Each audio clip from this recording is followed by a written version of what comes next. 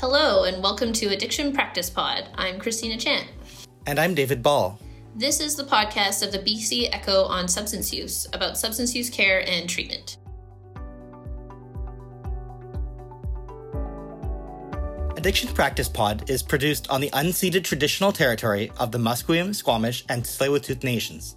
In saying this, we note that the ongoing criminalization, discrimination, and institutionalization against people who use drugs disproportionately harms Indigenous peoples. Ending drug-related harms means addressing racism and colonialism.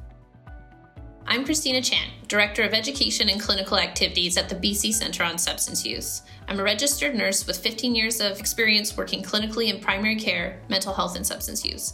I also have personal experience supporting families through the mental health and substance use systems of care. Hi, Christina. Great to do this with you. I'm a journalist and have reported for a decade about substance use, mental health, and public health policies.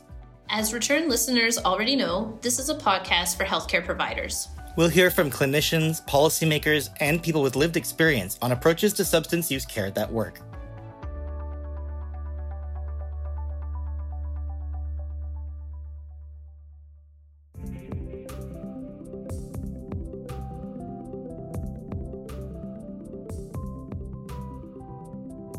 When it comes to treatment for substance use disorders, there's no silver bullet. Medications can be important to support people with their recovery goals, but psychosocial treatments can provide a different kind of support and ensure medications provide the most benefit possible. In this episode, we're talking to Sarah Irving about psychosocial treatment approaches. Sarah is a substance use counselor working at a substance use and mental health center in Vancouver. We're also going to hear from Sekani, who shares her lived experience with treatment, recovery, and land-based healing.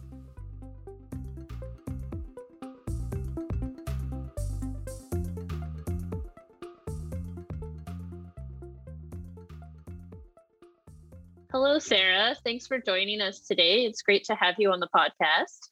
Hi, Sarah. Can you tell us a little bit about your work? Yeah, absolutely. I am a concurrent disorders counselor. I work in healthcare at a mental health and substance use site in Vancouver, and I support folks who are experiencing mental health and substance use concerns and are looking to explore and talk about it. So supporting people that are on kind of all places in their journey who are really just wanting to explore and discuss their substance use. Do you have a particular approach that you take with patients? We'll get into some more details, but is there kind of a model that you follow, or what kind of things, what's your starting point? My own personal philosophy is just really kind of being as person-centered and strength-based as possible in my work, really approaching the person where they're at and supporting them with whatever their self-identified goals are, just really coming from an anti-oppressive and trauma-informed lens in the work. We use a lot of motivational interviewing, cognitive behavioral therapy, DBT skills, mindfulness, lots of planning around relapse prevention, getting people connected to community connections and hobbies and other things that are important to them. So I think the topic of today's podcast being psychosocial approaches to substance use is definitely very near and dear to my heart, because it's definitely a lot of what we do in addition to kind of traditional therapeutic approaches to counseling, is also kind of getting people engaged with things that they care about, because that definitely is related to substance use. Oh, thanks, Sarah. That's really awesome. What I kind of hear through what you're sharing too is like integrating kind of the philosophies that come through, like concepts like harm reduction, as well as like working in culturally safe ways with clients. When you're kind of doing this individualized strengths approach with a client, how do you know if someone's a good candidate kind of for working with you, or that they're like, do you take into consideration a certain amount of readiness, or would you say that like you could kind of work alongside anyone walking through your door? We are able to support people with wherever they're at, whoever comes through the door. I think that readiness and who defines readiness to me is really about the person who uses substances and their own experiences of defining what that looks like for them. I think that for me, I kind of work with folks along the spectrum of, harm reduction or just exploring their use, what using substances means to them, what it is, how it's working for them, how it's not working for them, just just general conversations about exploring use, all the way to abstinence. And I think all of it is equally important, because I think that abstinence as a goal is actually not actually a goal for many of the folks that I work alongside. And so anybody that is ready to have a discussion about their substance use, I would say, is a good fit for counseling.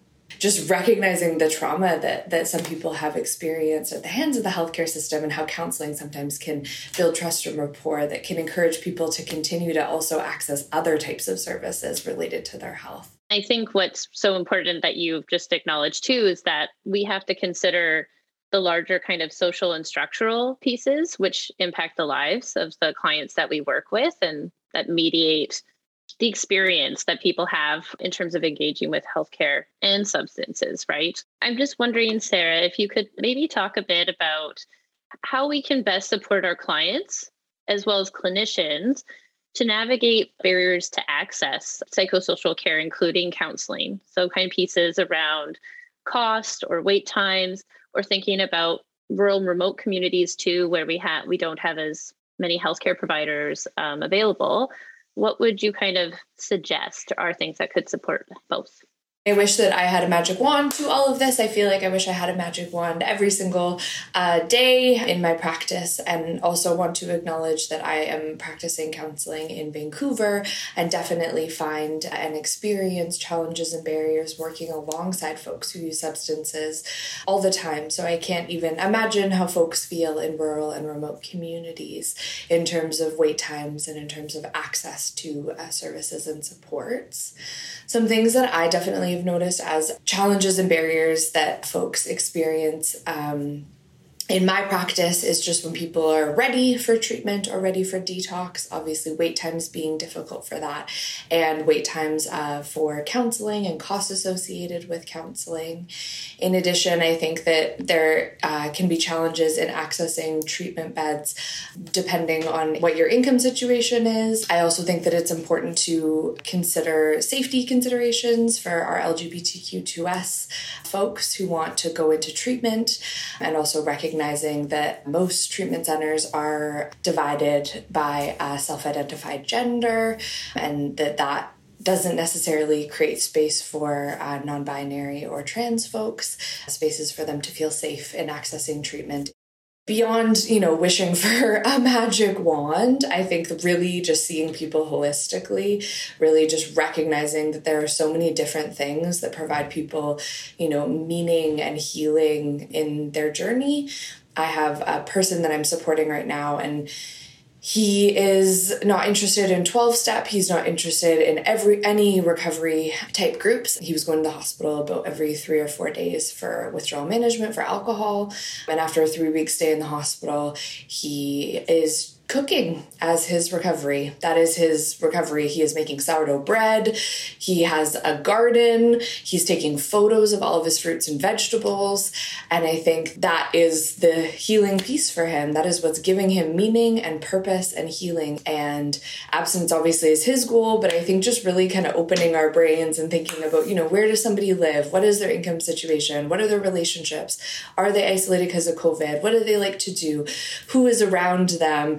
Are they working? Do they want to work? Do they want to volunteer? Are they connected to other people who are in similar situations? Are they connected to culturally informed, services or cultural healing? I mean, I think all of these things are important considerations in addition to just, focusing on wait lists around counseling. I think we can also focus on other aspects of self. I love the idea of counseling as baking bread, a therapy. So I wanted to ask about, for a clinician, so someone who's not in the counseling therapy world, frontline health providers who are encountering a patient, want to refer them. Sounds like a lot of research would have to go into knowing what are the possible barriers to find that might be inappropriate or appropriate for this person. So do I need to go to the First Nations Health Authority to find out counselors that are on their list? Is this person going to be averse to a social worker because of past with child welfare system? Are they inclined to avoid 12 steps or AA? Those are all really important, I think, considerations. Can you sort of talk about what are the modalities or counselors available along those lines? And what would you suggest to clinicians or clients considering when making a referral like you talked about? There are free and low-cost counseling options through some nonprofit and counseling agencies. The ones I know about, again, are through the Lower Mainland, and just want to acknowledge my kind of Vancouver-centric kind of bias in that. Their wait lists often are long, given the fact that low-cost and sliding scale counseling is few and far between in the Lower Mainland, and kind of range from $30 to $80, $90. So there is still some cost associated with many of the counseling options. Most of them are sliding scale and not necessarily free. Through the health authority, there is substance use counseling or concurrent disorders counseling for folks that self-identify that they want to explore their substance use.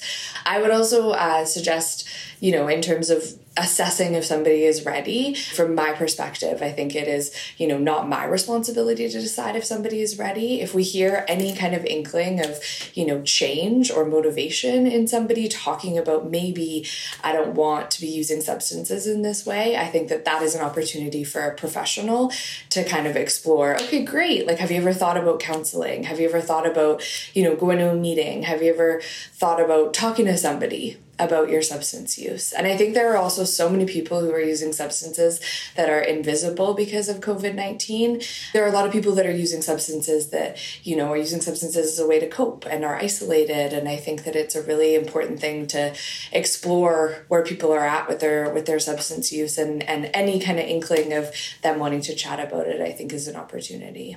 That's really great, Sarah. What are some things to consider if I want to pick a counselor, knowing that fit is important, that relational trust is really crucial in kind of moving anywhere with your goals? Yeah, it's a bit of an alphabet soup out there for a doctor looking at MB, CT, and CBT, and EMDR, and not only for doctors, but also just for the folks themselves. I think it can be really difficult to kind of navigate figuring out what they want as well. I mean, I think that's a really good question. And I would say that in terms of exploring what somebody is looking for, I think, and who they're looking for, I think I completely understand that it is a lot to explore and also memorize. I think that figuring out what's the perfect fit for somebody definitely is challenging, and navigating the systems, I think, is challenging, because it's hard to have a directory of everything that's happening going on in our heads. I think, BC 211 and some of those resource guides are really helpful to kind of support people with finding what is local to them, because you can search by city or by area, and also by topic, depending on what they tell you is important to them. I think that can give you some really important information before making an appointment and then telling this person your life story when they maybe are not the right fit, because not everybody is the right fit for every person. Could you give us a very brief description of what contingency management is? Yeah, I mean, I don't know if I'm the absolute expert, so Christina, if you have anything you want to add, but I would say that it's an evidence-based approach based on behavior modification, and it's encouraging positive behavior changes by reinforcing that behavior through a reward. The reward is often in relation to substance use, either reducing or being abstinence from substances. The only thing I would add is that the intention of the reward is intended to kind of replace the reward feeling you get from using a substance. And so that as you kind of accomplish these goals, that good feeling is kind of intended to replace what that substance would have provided.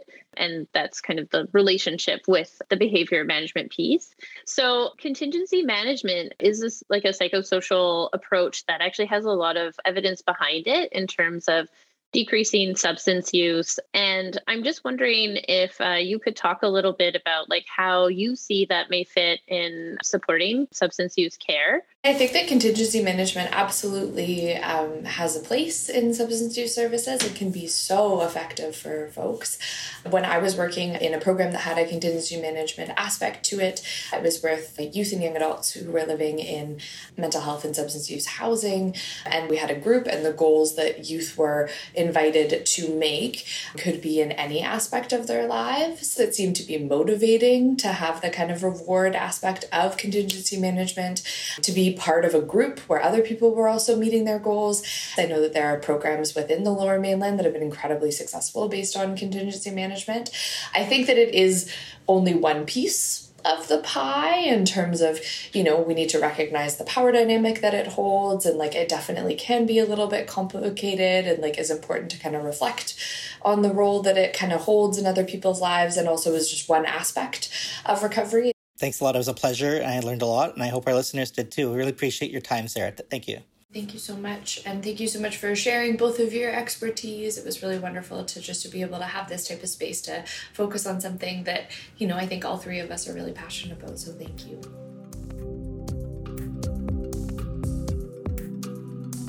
Sarah Irving is a substance use counselor working at a substance use and mental health center in Vancouver.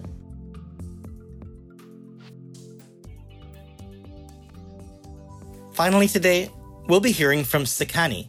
Sekani is an Indigenous person with lived experiences of substance use, psychosocial treatments, and cultural healing.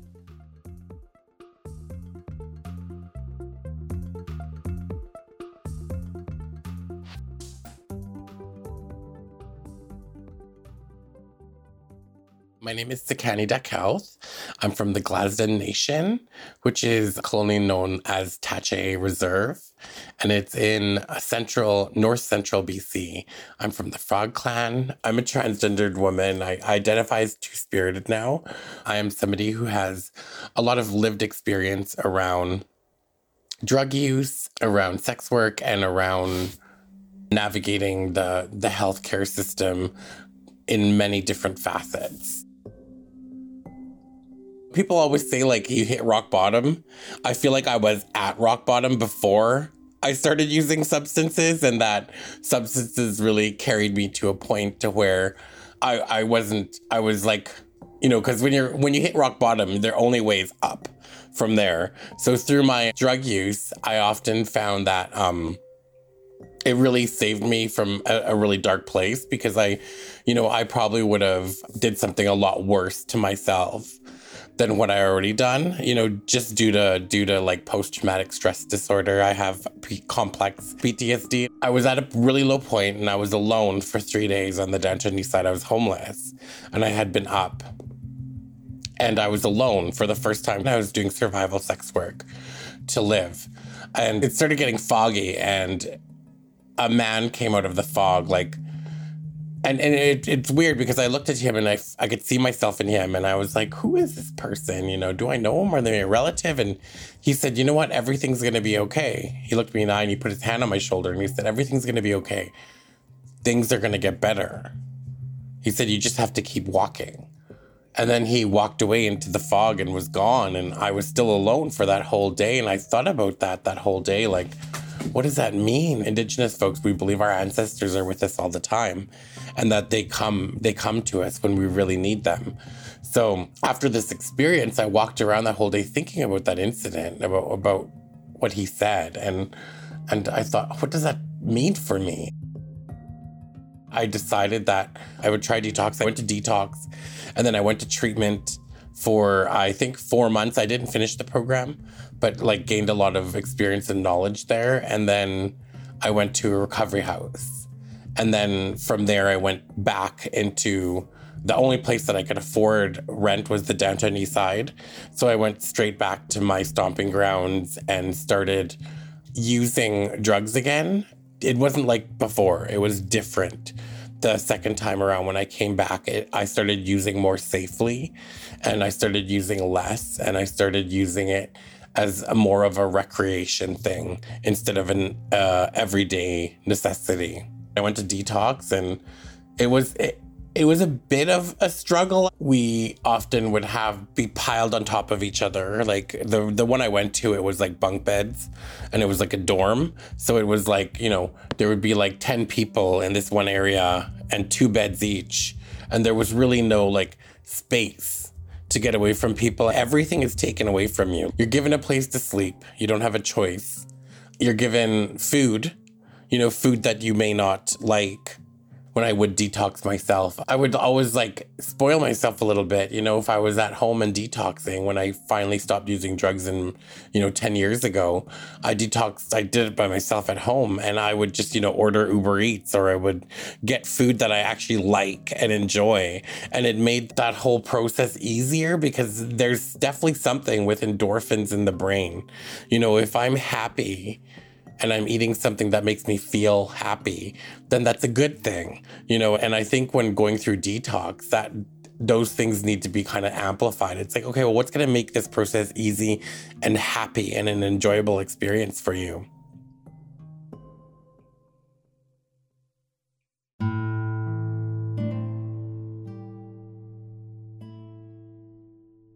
It is very dehumanizing to go to a space like that. It's like those things have to be a choice for people. People have to want to stop. And I think returning agency to people in that situation from the get-go, at the detox, that's when we're going to start giving them back their agency in certain aspects, like how are they going to sleep?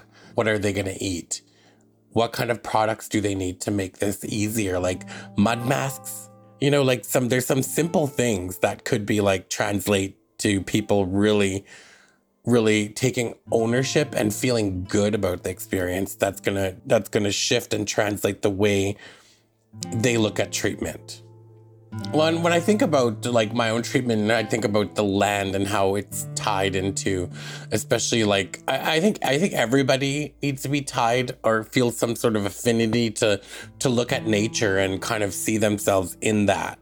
I stayed in a 5-block radius for about 11 years. I didn't leave that 5-block radius. My dealer was there, the corner store was there, the place where I stayed was there, where I made the money was right there. I didn't need to leave, and I never left. And I got an opportunity to go to Kamloops, and I did, and I took the opportunity. What made this whole thing magical and when I decided to go to treatment was that I saw rabbit footprints in the snow, and I forgot that like this whole me of living in that 5-block radius forgot that there are animals living free in the wilderness. And that there are trees and that there are living things out there other than myself and the living things that I was surrounding myself with.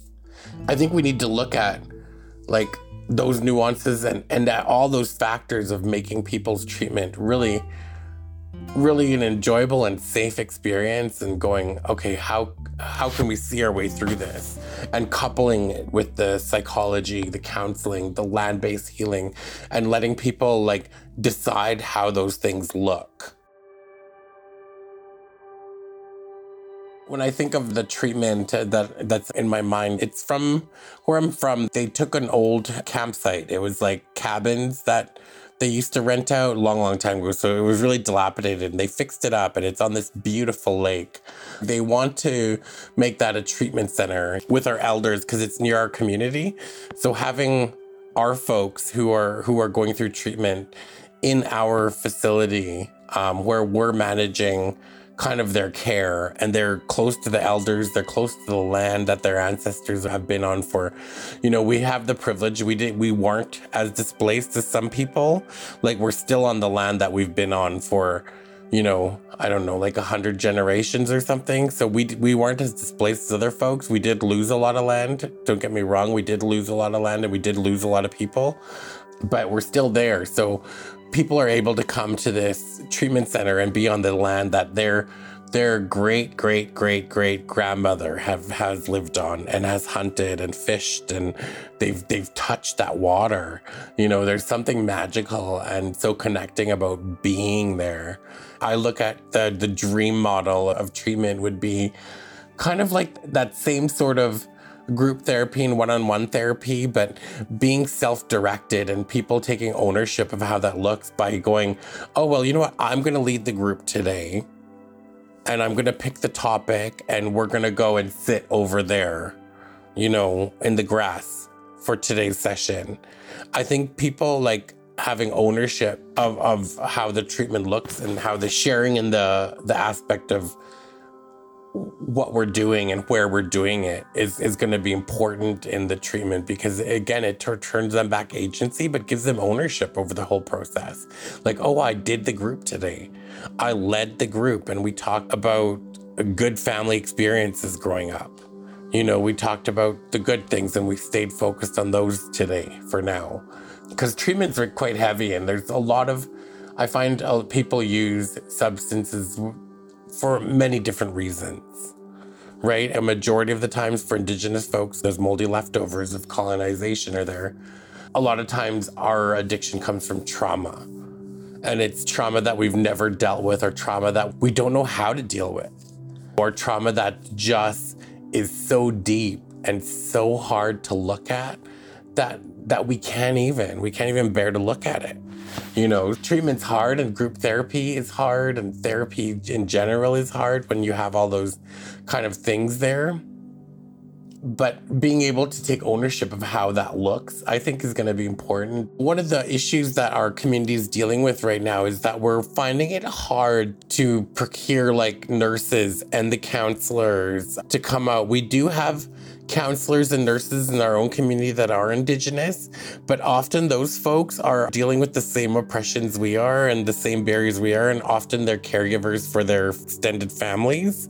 So they're already kind of at max with the work that they can do. The work is there, and it's well paid, and you know, you get to live in the beautiful nature for a while. We all know that the continuum of care is better if someone is there for the long run, but in reality's sake, like, living out in the forest is not for everyone, and counselors and people in helping professions have a higher burnout rate because they do take a lot more on, and it's natural to do that. I'm going to call out the government. I'm going to call out everybody else, because like, these dreams and these steps are going to take money, and they're going to take people's time, and they're going to take effort, and paying people really well is going to be important, but giving as much money toward it as possible is going to be important as well. And not just the government, but everybody in general, you know, looking at opening our eyes and looking around in our community. Because I always used to say this: you want to know the news, go look outside, go walk around, talk to people in your community.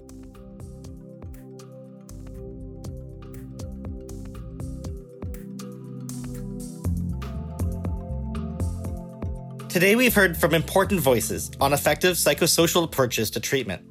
And as we do in each episode, let's talk about how health providers could apply what we've heard.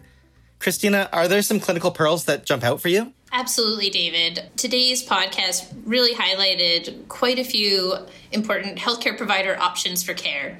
First of all, psychosocial treatment options are really diverse and include cognitive behavioral therapy, trauma therapy, contingency management, amongst a number of others.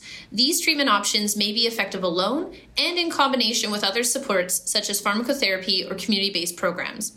We recognize that the determinants of health play a significant role in the access to and effectiveness of these diverse treatments. While many psychosocial treatment options are offered by specialists, motivational interviewing is one effective option that can be delivered by primary care clinicians with appropriate training. Other psychosocial supports that aren't delivered by clinicians may also support client recovery or healing goals, including 12-step programs or culture-based interventions. Culture-based interventions for Indigenous people focus on cultural practices and Indigenous ways of knowing that provide a connection to and enhance cultural identity. To support success around psychosocial treatment, it's important first to center the relationship of yourself and the client. From there, ask the client, what are your goals? How do they relate to substance use, and more broadly, in the larger spectrum of their life? From there, you can offer the relevant treatment opportunities that match those goals. As Sarah and Sekani emphasized, having expansive ideas about what recovery can look like is important in recognizing people's full humanity.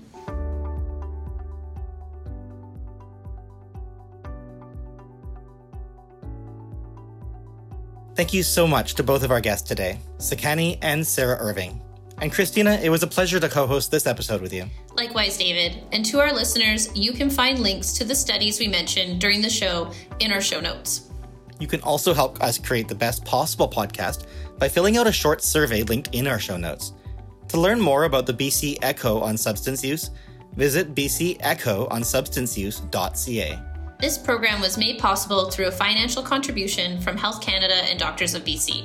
The views expressed herein do not necessarily represent the views of these organizations. This has been a production of the BC Centre on Substance Use with the support of Cited Media. I'm Christina Chant. And I'm David Ball. Thank you so much for listening. Stay tuned for the next episode of the Addiction Practice Pod, coming soon.